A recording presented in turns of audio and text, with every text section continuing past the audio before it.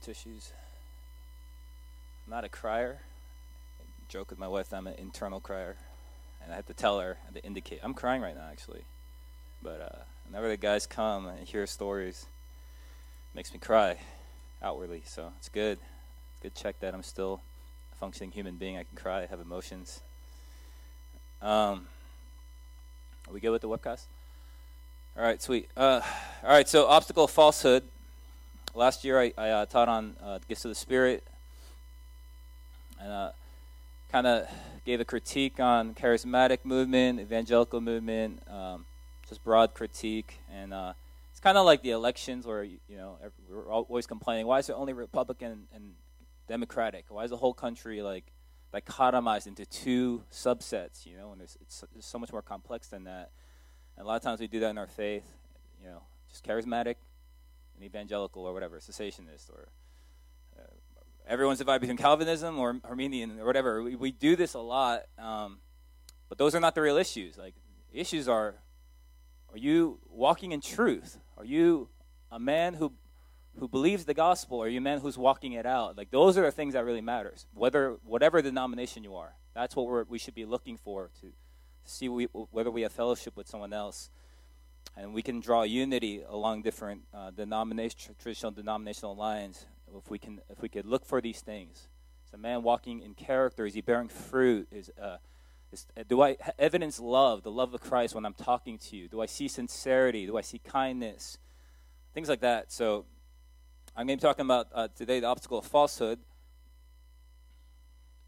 And a lot of times, and it's supposed to be the obstacle of false prophets, false teachers, because the verse I'm drawing from 2 Peter actually says those phrases. But a lot of times we just think that false prophets and true prophets and that whole thing is an Old Testament thing. And all the prophets today are just good. They all had the Holy Spirit, were good. And it's not the case in the scriptures. It's actually saying this showdown between true and false prophets only culminates towards the end of the age. We get something like an Antichrist and a false prophet, and and these things obviously today are happening. True prophets, true messengers, true shepherds, true leaders, true fathers, and false. And instead of just kind of calling out specific movements and things and saying, watch out for this, watch out for that, watch out for this, people rise up every day. New things rise up every day. It's better for me to just paint the picture that the scripture is telling us about the narrative between truth and falsehood, and then you can apply that to churches. You can apply that to your own life. If you're becoming false, you can apply it to your own life. You can apply that within your community. You can apply that when you're listening to preachers and stuff like that, and have a grid for understanding truth and falsehood. So 2 Peter 1, introduction, I'm on page 8. Doesn't have the page number there, but it's page 8. So we have the prophetic word made more sure, to which you do well to pay attention as a lamp shining in a dark place until the day dawns and the morning star rises in your heart. But know this, first of all, that no prophecy of Scripture is a matter of one's own interpretation. For no prophecy was ever made by an act of human will, but men moved by the Holy Spirit spoke from God. Verse 1 of the next chapter. But false prophets also arose among the people, just as there will also be false teachers among you, who will secretly introduce destructive heresies, even denying the master who brought them, bringing swift destruction upon themselves. Many will follow their sensuality. I mean, just think of the desires of the flesh, whatever the cravings are. They're following their lust and their desires and their greed and their ambition. And because of them, and this is the obstacle I'm presenting, because of them, the way of the truth, the gospel, will be maligned or blasphemed. And in their greed, they will exploit you with false words. Their judgment from long ago is not idle, and their destruction is not asleep. And that's a reference to the next chapter. The Lord is not slow and slack and asleep concerning these kinds of things. But the judgment, the day of the Lord, right? He's patiently waiting, and these things will happen. And a lot of the wickedness, a lot of wicked people, you start scoffing at the day of the Lord, and they go, I got away with a couple things. I feel confident that I could just keep walking in error and falsehood because I'm getting good things out of it. And I don't think there is a day of the Lord. I'm calling God's bluff. I'm just going to continue living the way I'm living. And Peter is saying, no, their destruction is not idle. It's not delayed. It's going to happen exactly as the Lord prophesied. So in this passage, Peter refers to the gospel as the way of truth. The way of truth. It's not just a message, but a way of the truth. The flock is brought along the way of truth through true shepherds who are sent from God. And the flock is hindered from this path by those who masquerade as true shepherds, but they're not truly sent. Okay, so one gathers the sheep on a narrow path, and the other scatters the sheep on a broad path of destruction. False shepherds have deceived and exploited the flock from the beginning. I'm talking about the Garden of Eden. And will continue to arise in the greatest strength at the end of the age. And we have to believe that. That's not greatest strength in the New Testament church, greatest strength in the Old Testament, Baal and, Elijah. No, in greatest strength, we're going to see false prophets arise at the end of the age. So this teaching will focus on how to discern between the way of truth and the way of falsehood. All right, so this has direct implication for today. I really believe there are false prophets. And they're not like secretly like in caves, kind of like scheming and they have like a following of the 2 or 3 people. No, like popular level false prophets, false teachers. But I hesitate to be the guy who's you're false. I just don't like doing that. I rather just say, hey, church, let's be discerning.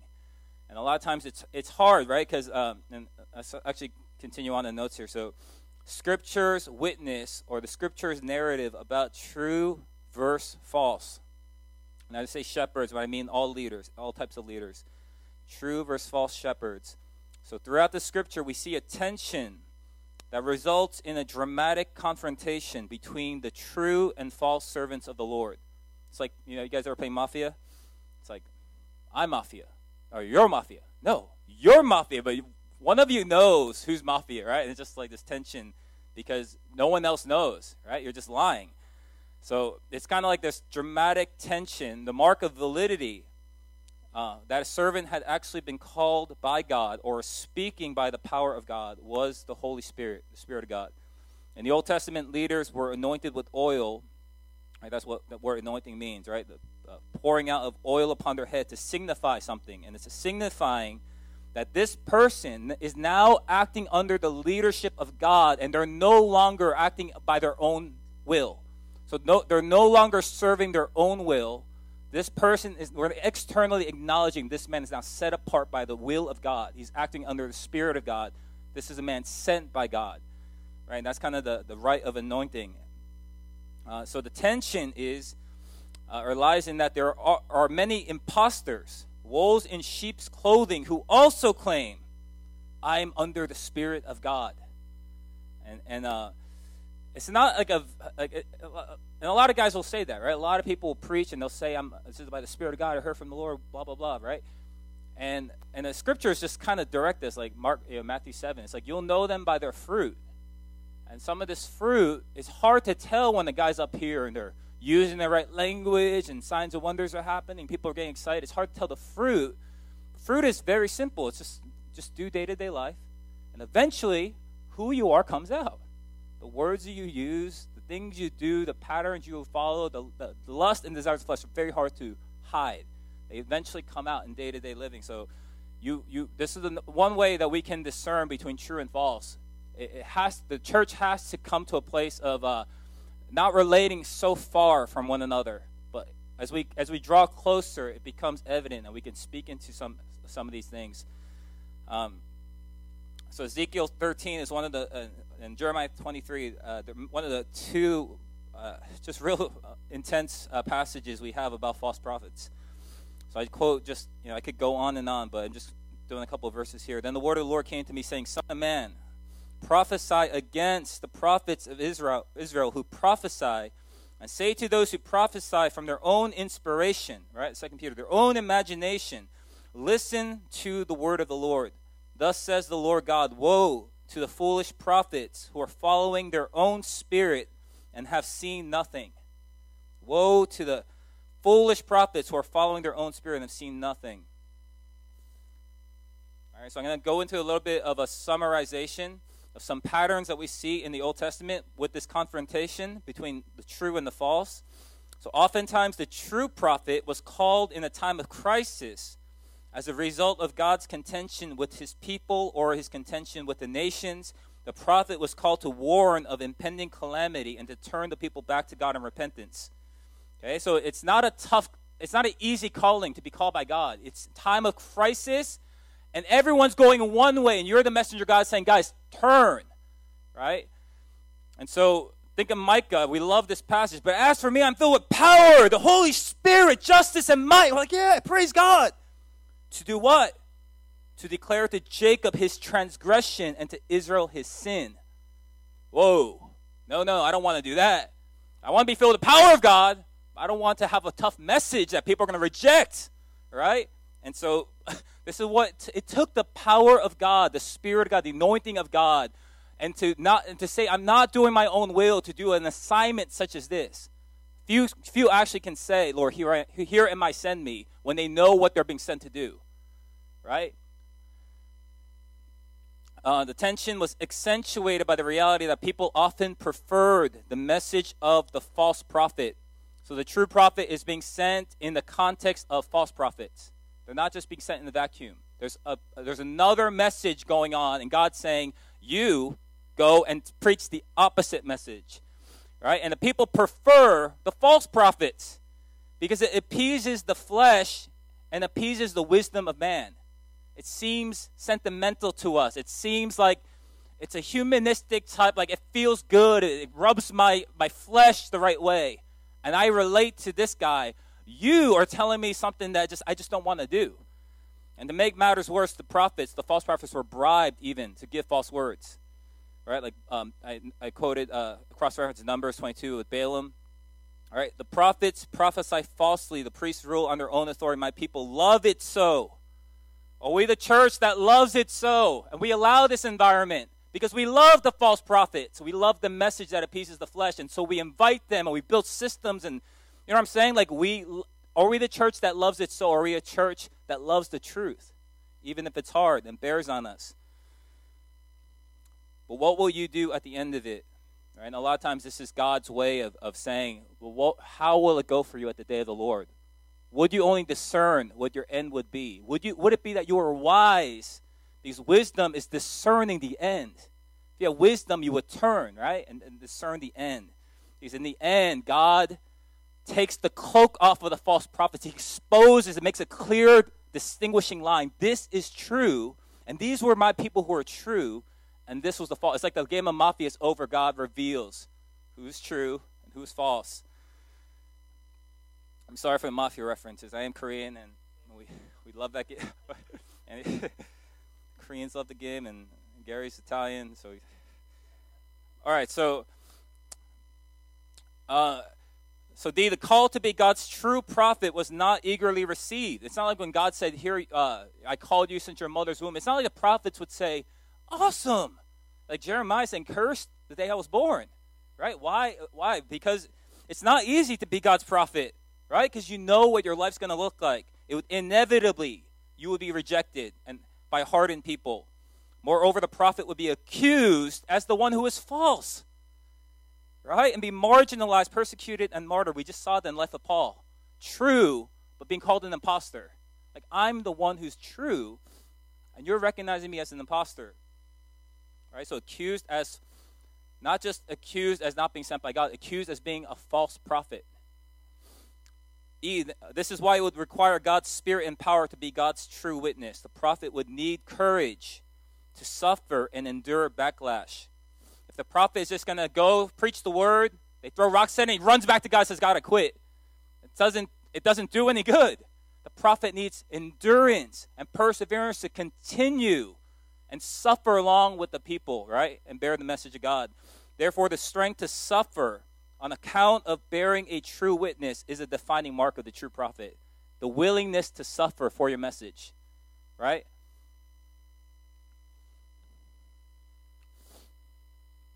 Right, who suffer not just for being stupid, suffer for righteousness' sake, right? I'm not talking about suffering for just making dumb, mistakes in your life, but if you're willing to suffer on account of the word that God's given you, It's a distinguishing mark that you really are called by God, and the Spirit of God really is resting upon you, because otherwise you would fail and you would just run back, lick your wounds, and stop preaching.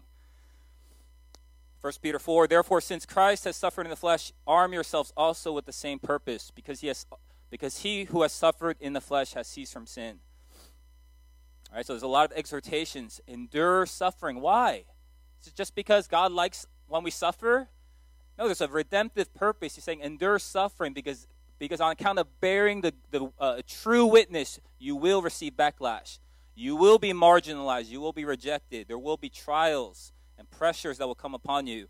Why? Because there's powers and principalities and an enemy, and they hate and resist the word of God. They suppress the truth. They persecute the truth.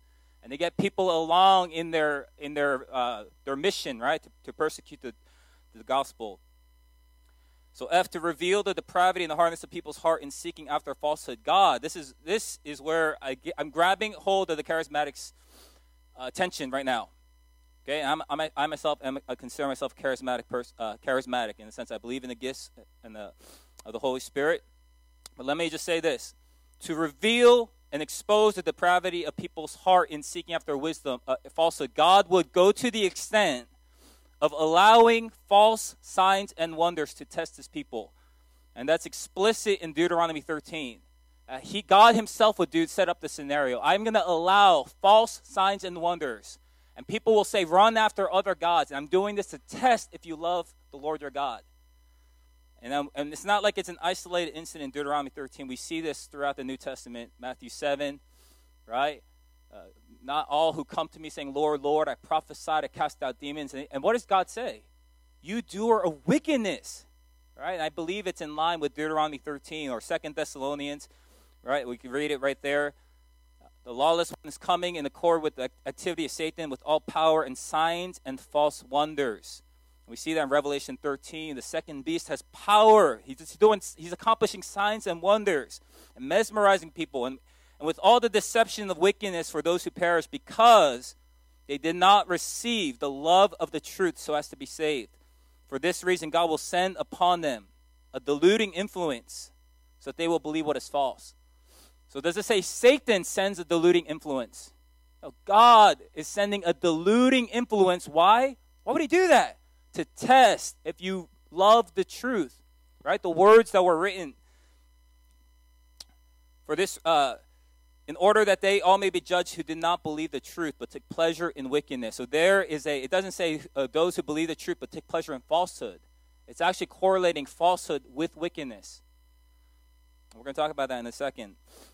G, in the New Testament, we see that this tradition, this narrative, this continuum, it carries forth in the days of the apostles who carry forth the witness of Christ crucified. It doesn't just end, right? There's Paul's being accused as an imposter. All the apostles were pretty much martyred, right? Like the message was resisted in the early church, right? And not only so, we are promised. Okay, Jesus promises us this, that the tension will culminate in the last days before God comes himself to settle the controversy and vindicate his true servants. Guys, the true servants of Christ won't be vindicated until Jesus comes. Right? And that's why 2 Timothy 2, and Paul says, like, but the seal of God remains, like God knows those who are his. And how many of us know that we are God's in the inside? Like the true messengers of God, they know this inside. They know how they, like Paul knows the testimony of his own conscience. I know how I labor. I know how I pray for the church. I know how I check my heart day and night. I know how I pray. I know I'm testing my own heart and knowing that I am God's and God knows that Paul is mine, right? And so but the tension is that no one else really knows, right? And they'll accuse you as being an imposter, but at the end of the age, God will come and part of the age to come, the glory of his appearing is he's coming to vindicate his servants. He's coming to redeem each of those times that you're whatever, whether it was misunderstood or marginalized or persecuted. God's going to tend to those things that happen, and he's going to bring vindication and reward. We see that in Revelation 11. All right, so falsehood and the flesh, number 3. All right, so Western worldview, which is the worldview that we have pretty much all grown up in the West, it narrates that the issue of truth and falsehood is one of knowledge and ignorance. right? If you have knowledge and education, you are true, or you have truth. And if you are ignorant and you don't have an education, you are false, right? That's kind of how we dictate truth and falsehood. And falsehood is something, we believe falsehood is something that can be overcome in the arena of the mind. As long as we just get education, we can educate people to believe the truth. However, the biblical witness, the biblical worldview says opposite, right? Or differently. That falsehood is actually a heart condition, not a mind condition. It originates in the heart. In Jeremiah 17, there's an inward rebellion against the truth that God has made readily attainable for those who would humble themselves and approach God in sincerity. Right? So those who humble themselves find truth. And those who work in rebellion, right, they are led towards falsehood. The inward rebellion in the heart of man pollutes and distorts the thoughts and beliefs. And when the heart and the mind are compromised, the wicked justify their wicked deeds. You turn the page. All right, even to the point of searing their conscience. Right, the thing that God has graciously given us to discern truth and falsehood. We kind of have this feeling like we just know this is wrong. And eventually, if you keep doing it, it gets seared, and you can't even tell. And you start thinking, and you start justifying yourself, and you start going, "This is okay. This is God's will for me. I could do this." And you justify your wicked deeds, right? So Scripture so often associates falsehood with other lusts of the flesh. Those who are false, all right, this is when I'm talking about Jeremiah and Ezekiel, those who are false are also violent. Right? It's not just like those who are false, they just tell lies. They're violent. They're lustful. They're murderous. They're greedy. They rob people. They make widows, right? Like they work in corruption. So the issue of falsehood is not an issue of well-meaning ignorance or genuine confusion. Oh, that person is not false. He's just confused. No, it's an issue. The issue of falsehood is an issue of the flesh. Right? It's that if you live a life of indulging the flesh, you will become false. And if you become false, you will become violent. You will become murderous. You will become greedy. All of these things will start to happen, right? Just by the issue of, do you deny the flesh or do you indulge the flesh? And I'm going to go through some of the prophetic passage here. Micah 3, her leaders pronounce judgment for a bribe. Her priests instruct for a price, and our prophets divine for money. All right, Jeremiah 6, for them, the least of them, even the greatest of them, everyone is greedy for gain. And from the prophet even to the priest, everyone deals falsely. They have healed the brokenness of my people superficially, saying peace, peace, but there is no peace. Meaning God has contention still. And they say, God, all is well. All is well, God, there's no contention. We don't need to turn and repent. Jeremiah 23, moreover, among the prophets of Samaria, I saw an offensive thing. They prophesied by Baal, led my people Israel astray. Also among the prophets of Jerusalem, I've seen a horrible thing, the committing of adultery and walking in falsehood, and they strengthen the hands of evildoers. So the false prophets are justifying the wicked in their wicked deeds and strengthening the hands of evildoers, so that no one has turned back from his wickedness. All of them have become to me like Sodom, and our inhabitants like Gomorrah. Ezekiel 22, there is a conspiracy of our prophets in our midst, like a roaring lion tearing the prey. They have devoured lives. They've taken treasure and precious things. They've made many widows in the midst of her. Where do we see that language? Roaring lion devouring the prey. We said in the epistles, right? 1 Peter 5.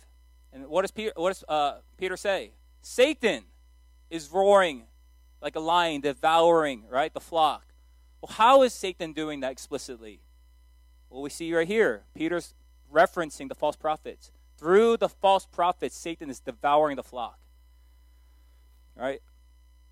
And they're making widows. Her priests have done violence to my law and have profaned my holy things. Her princes within are like wolves tearing the prey by shedding blood and destroying lives in order to get dishonest gain. All right, if the cost of gain, the cost of some ambition for you is worth lying and deceiving, eventually it'll become worth destroying and killing and whatever else, robbery. Like it escalates, right? Falsehood escalates. Her prophets have smeared whitewash for them, seeing false visions and divining lies for them, saying, "Thus says the Lord God," when the Lord has not spoken. The people of the land have practiced oppression and committed robbery, and they have wronged the poor and the needy and have oppressed the sojourner without justice. And then we all know Matthew 23, the woes to the Pharisees. And Jesus exposes the falsehood in the Pharisees and warns of impending judgment. The Pharisees were wolves in sheep clothing. They perform righteousness outwardly to gain a reputation before man, but inwardly they're wicked and false. The Pharisees, in keeping with the tradition of the false prophets and teachers, delivered Jesus to crucifixion in an attempt to suppress and hide the truth. Okay, think about that. The falsehood for the Pharisees might have begun 20, 30 years before in their career as Pharisees, and they just started telling little white lies, wanting, I say a little, I change the truth a little bit, and I get a little bit of gain. That's good. A couple years down the road, you're doing it more, and then you get into some controversy and you try to hide it up. So you go, well, how do I hide up this thing, this mess I made of myself with money? And we could just get rid of that witness. And now you're like conspiring in the murder. And next thing you know, you kill the Prince of Glory. You crucify the Messiah. You know what I'm saying? Like, this is how quickly it can escalate. Now you're working with powers and principalities. Like, you crucify the Messiah. How bad can it get? Like, how much worse does it get than that? All right, but it starts with falsehood. Okay? It begins with, like I say here, it begins with the small white lies that are advantageous. They seem expedient. They seem like it beneficial, but it's like leaven. And before you know it, your hands are, right? Your hands are guilty with blood. I don't know if the church has gone that degree of intensity, right, in our falsehood. Like, I know that there's financial scandal, there's adultery scandal going on all the time. And at what point does the issue of falsehood and truth escalate to that degree, where now we're beginning to see violence and bloodshed over this issue? And I'm speaking this to the church, not just to like scare you guys. Like, I want this to resonate within, right? Because and I quickly want to recommend a book by Art Katz. It's really small, easy read. Only cost a few dollars on Amazon. It's called Spirit of Truth, and this book has massively convicted me. And the title here says, "We seek truths. God seeks to make us true." Right? It's not just about knowing truths. It's about being true inwardly. All right? And having our hearts and our minds and our actions all in alignment and harmony together. And so this book convicted me of the little things where in my heart, I exaggerate, or I you know what I mean? I lie, I tell little white lies here and there because it's expedient for me. It gets me something out of it. And just seeing the harm in that and where that's going to go. And if I'm trying to be a servant of the gospel, right? It's kind of like an athlete who wants to be in prime condition so that they can play the sport, right, that they're playing. It's like, how can you, as someone who preaches truth and you know what I mean? Like, your primary call in life is to speak truth. How can you be dealing with any level of falsehood? And that's the level it convicted me. How could I be on the side just kind of lying, exaggerating, doing all these things? But my main job is to speak the truth and to have credibility in what I'm saying. And like, what happens when you're preaching the gospel and you're telling people how precious it is, and then they spend a few days with you and they just, they're looking up to you, and they start noticing like behaviors because you haven't learned to restrain and deny the flesh. And then they're calling the credibility all the things you've spoken about how precious the gospel is and all these things about laying down your life, and they're going, I'm not seeing the alignment there, right? And it calls into question the gospel itself. And I'm not applying that to me because I'm a missionary. I'm applying that to the body of Christ. The body of Christ is the pillar and support of truth. If we're not speaking the truth, who is? Right? Who else in the world is proclaiming a message of truth? If we are stewarding the truth as body of Christ, how can we afford to be dabbling in falsehood at any level in our lives? All right, there needs to be, as a messenger of truth, there needs to be accountability. There needs to be vulnerability. There needs to be an openness about your life and what you do with your life. There needs to be hey, I'm inviting people into my life. There's no secret compartments in my life. There needs to be that level, which is a very tough and hard thing to do. It's a requiring thing. But if we do say we value the gospel, this is what it requires, right? That we become, that in all areas of life, we have a safeguard and a testing of ourselves, that we stay in the truth and walk in the way of truth. So how do we overcome this obstacle? I've highlighted this obstacle, okay, and it's applicable in our lives as people. It's applicable in the church today. It's going to become increasingly applicable as we approach the end of the age and we see false prophets arise in the storm. So how do we overcome? And there's many ways. I'm going to highlight a couple that came to my mind as I've been preparing. All right, so falsehood is a symptom of our depraved flesh. And a life that is set on indulging the flesh will harden our hearts toward the truth. Okay, so flesh produces falsehood. Spirit produces truth. So if you are living an indulgent life, and I'm not trying to say that like coming down on people.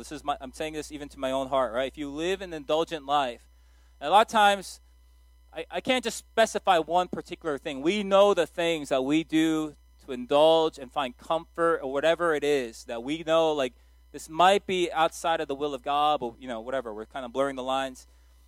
If we are set on a lifestyle that indulges the flesh, meaning if we're set on a life living for the flesh, you will eventually harden and sear your heart towards the truth. And then when you want the truth, and you read the Bible and you say, I want that verse to convict me like it did before, and you read it, and all of a sudden, it's just numb, unfeeling. And you're going, how do I get this thing to work again? How do I turn it on? I used to be so convicted by the Word of God. What's happened? Lifestyle indulging the flesh, it just kills that. It kills the truth in you, right? It kills that desire for truth. It hardens the heart, deadens the heart. But a life set on the Spirit and denying the flesh. When I say going after the Spirit, it kind of becomes vague. But just when the Lord in the beginning of the year pressed on me to pray one prayer for the whole year, make me a man of the Spirit. And I had all these ideas, and then I realized the Lord was just saying, make me a man who denies myself. You can simply deny the desires that I normally go to and think are my rights to have as a human being. Can you say no, Hans? To those little things. Can you say no? I know you've never said no before. Can you say no? Like this year, can you say no to those things?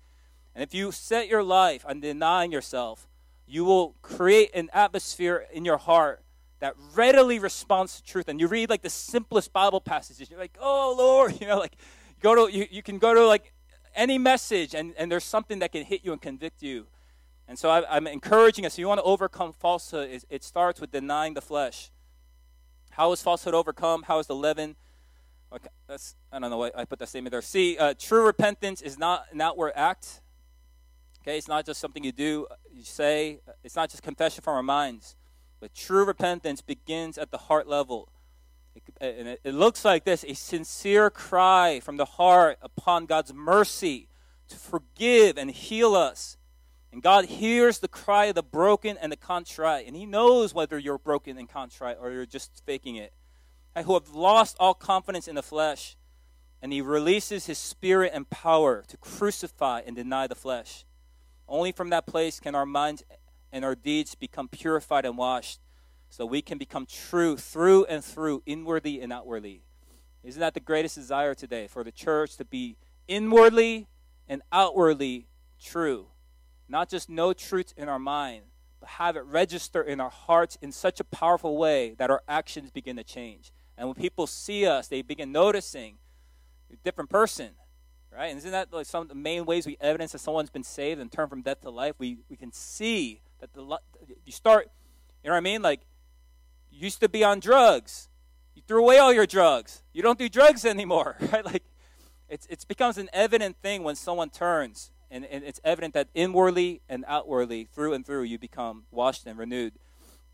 And then Titus 2 is a really good exhortation that has the elements of the cross, the Holy Spirit, and the day of the Lord as an exhortation to live this life denying yourself. For the grace of God has appeared, bringing salvation to all men, instructing us to deny ungodliness and worldly desires. It instructs us, the cross, the grace of God that appeared, the Holy Spirit, these things that bring salvation, don't just bring salvation, it instructs us. Deny ungodliness, deny worldly desires. and to live sensibly, righteously, and godly in this present age. Live sensibly, according to the grace that's been given, looking for the blessed hope and the appearing of the glory of our great God and Savior Christ Jesus. How many of us are living our lives looking for the blessed hope? Because it requires the people who are looking for the blessed hope are people who have banked their lives on it in a way that's costly. And every day, like I met with a couple of these brothers in the last couple of days, and they're groaning for the return of Jesus. Why? They've invested their whole lives for the gospel, and they're receiving the backlash and the hardship, and it's like, you know what I mean? Like every day they're pushing through for the gospel, and they're going, come, Lord Jesus. And it's a real, I'm looking for Jesus to come. It's not just language, but I live my life for my own hopes, my own little hopes, my American dream hope of my future 5 years down the road. I'm still banking on those things. But it's people who've lost all of those hopes, all those delusions faded away. And now one hope has become exceedingly clear, and you live your whole life in that one direction. So the cross, the Holy Spirit, the return of Jesus. And I'm going to break that down real quick. So the cross of the Lord Jesus is the basis of God's mercy for sinners. The cross reveals the beauty of God, the wisdom of God, and the power of God in the life that is laid down and crucified with Christ.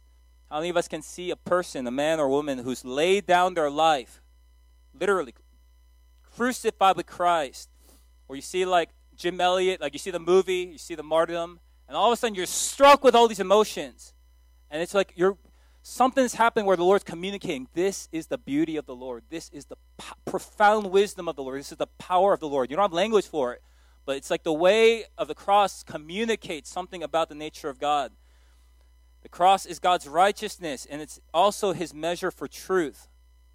The cross is the standard and measure of truth. One cannot become true apart from the work of the cross in their lives. You can read all the encyclopedias, you can read the Bible, you can read all theological books. Apart from the cross and the life in the cross, you cannot become true. The cross reminds us to humble ourselves, to deny our flesh, and to stay on our knees in prayer and dependence upon God alone. The Holy Spirit is God's response to the broken sinner who calls upon the God of the cross. It is a divine grace that sets men apart to live for the will of God and to no longer be slaves to their own lustful desires. It sets you apart, like we said in the beginning of this teaching, right? The Spirit of God is God's evidence that you have been set apart now. You don't live for your own desires anymore. You're not led by your own lustful, whatever, the will and the things that you want. Now you're being led by his will. Not your will, but his will be done. Right? So we have Holy Spirit that empowers the small yes in our hearts to become a more resounding yes as we mature. The return of Jesus anchors us in the hope of eternal life. Those who have lost hope and no longer believe that God will come. Okay, they say the day of the Lord is not going to happen. The world's just going to continue on the way it has always been. These guys cast off all restraint, and they give their lives to indulge the flesh. It's the gospel of the flesh. If the world stinks and life stinks, we might as well get some pleasure out of it. Let's indulge the flesh. Let's live for the indulgence of the flesh. Let's build a gospel for the indulgence of the flesh. And life is just about gathering as much money and pleasure and experience as you possibly can before you die and rot, right? Like it becomes its own gospel. Right? But those who do have hope, right, know that just in a little while he is coming. Right? That he who is coming will come and will not delay. Those who really believe and that hope is shining bright in their hearts, they are exhorted each day to live by faith in Christ crucified. They choose the way of truth even if it's narrow. They no longer scoff but believe that he is coming quickly and his reward and vindication is with him. Right? Paul lived in such a way. He gave so much of his life that he got to the point where he said, no amount of bribery can reward what I've gone through, the sufferings I've gone through. You can offer me, Satan, you can offer me a kingdom. You can offer me a private island. You could offer me all the mansions. None of those things can reward and vindicate and justify all of the experiences I've gone through. Only the age to come. He got to the point of no return. That's what I'm trying to say. Right? How many of us have gotten to that point of no return? Where nothing else can entice you anymore. The things I've gone through for Christ, only God can reward now. Only a coming age of glory. Only resurrection and kingdom and glory of the Lord coming like the water over the seas, right? And the Son of David ruling from his throne on Jerusalem, rewarding the righteous and exalting us and honoring us and glory, honor, immortality, eternal life. Only that can be a just reward for the things I've gone through for Christ. And I'm encouraging the saints, encouraging myself, get to that point of no return, where there's no longer any enticements left for that the enemy can dangle in front of you. Okay, as we near the end of the age, false prophets and teachers will continue to arise. They will perform false signs and wonders as God tests those who love the truth. In order for the body of Christ to overcome that test of truth, we must learn today to deny ourselves in the small things. I'm highlighting today the small test of truth. I can't highlight martyrdom as a visceral reality for our everyday life. It's just not there in America yet, right? Maybe if you're a missionary. But right now in America, we're not at that level of testing of truth, but we are at the day of small tests, small beginnings. And I encourage us to figure out those small ways where God is testing you and that you can say yes to God and deny yourself. It's like, Roger says, like, learning about the cross and dying yourself is actually a really good heart value for like going on a diet or like trying to work out or lose weight, because it's like the same principle. Like, you gotta value denying yourself. You can't just indulge every single craving, right? Like it's kind of like a similar thing where it's like, but for him that was like, I'm sorry, I even said your name, Roger, but that's what I'm trying to highlight. Little ways where it's just like, I feel like I'm indulging every food craving. And I think there's a real issue tied here. Like, the Lord's asking me to fast and pray and have my senses keen. And I'm just, every time anything hard happens, instead of running to the Word of God and prayer, I just eat myself to death. Or I ice cream or whatever. I'm indulging the flesh. I watch TV, a couple hours of Netflix. Oh, yeah, I feel, you don't feel better. You just feel like, whatever, intoxicated. You feel numb and dull. And the Lord's saying, in those little things, can you deny yourself and run to Him? Small test of truth, the small Craigslist deal. And you're like, what condition is that iPad in? And you know that it's not running the way it was when you first got it. And you go, yeah, everything's running excellent. $200, please. And your conscience hits you. And you go, yeah, I dropped this like 15 times. It's running like 50% of what it normally did. Also... I kind of had to like paint on something that got scratched off. Here, man, what what I'm saying? And like, this is the way it just inconveniences your life. Like I've had these kinds of experiences where I can no longer like maximize my profits on like little transactions because the conviction of God hits me. And it's like, if you compromise in this area, Hans, in the little things, how can you endure the test at the end of the age when false signs and wonders are happening, right? And it's like you're going to go the way of your flesh in that day if you can't learn to deny yourself for like $10 profit margin. Like, just deny yourself now. Just learn to do it. We're on letter H. We are also in urgent need of true servants who have been called to the body of Christ as shepherds. Those who really are sent by God. Those who are tested and found true. I'm in dire need of men around my life that I can just see. And I put them to the test, and they come forth, and I go, yeah, I can follow your example. I'm in dire need. The body of Christ is starving for this reality. True elders, true shepherds, true leaders in the body, in the faith.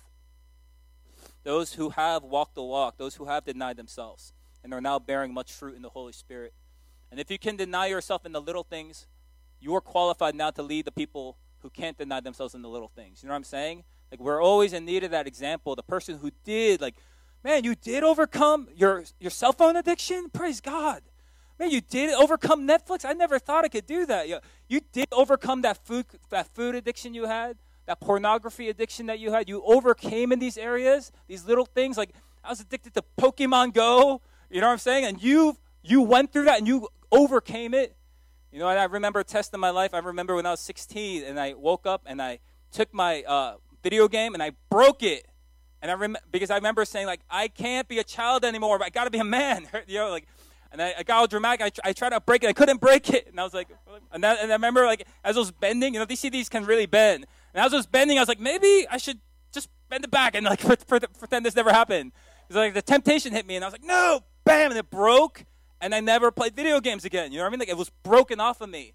And I'm talking about the little test of faith, and they bear so much fruit over the years. And in my life, there's so many other tests of faith, you know, the test of loving your wife, loving your children, loving the church, you know what I mean? Test of not grumbling, not being bitter. There's so many, the test of contentment, being content with what you have, not seeking out and coveting other people's stuff, right? The test of your eyes, keeping your eyes on the Lord. I mean, so many, the test of the mind, the test of your words. There's so many tests that are so applicable and practical to us today, even in America.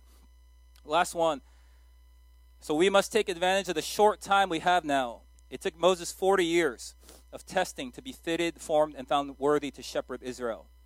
Okay, it took John the Baptist nearly like 99% of his life for that calling of whatever. All right, it takes these prophets. It's never quick. It's always years and decades for one to be tested thoroughly, to form agreement and harmony between the message and the messenger himself. It takes an hour or two. It takes 20 hours investment to go through a biblical worldview. You know? It takes 3 months to read through the Bible. It takes years and decades to form a harmony between what you believe, your convictions, and what you actually do to walk that conviction out. And so I'm encouraging us, there's no time to waste. So what better day to start than today? Start evaluating our lives and saying no to certain things that we know for a long time the Lord's been bothering us and pestering us about. And we begin to say, you know, this has big ramifications, big consequences. These things do escalate. If I'm going to be found true, right, and resist falsehood, I really got to start now, today. So, Father, we ask you for that grace, that very grace that you gave your servants, the prophets, that you gave your servants, the apostles. And, God, they had the Holy Spirit to help them.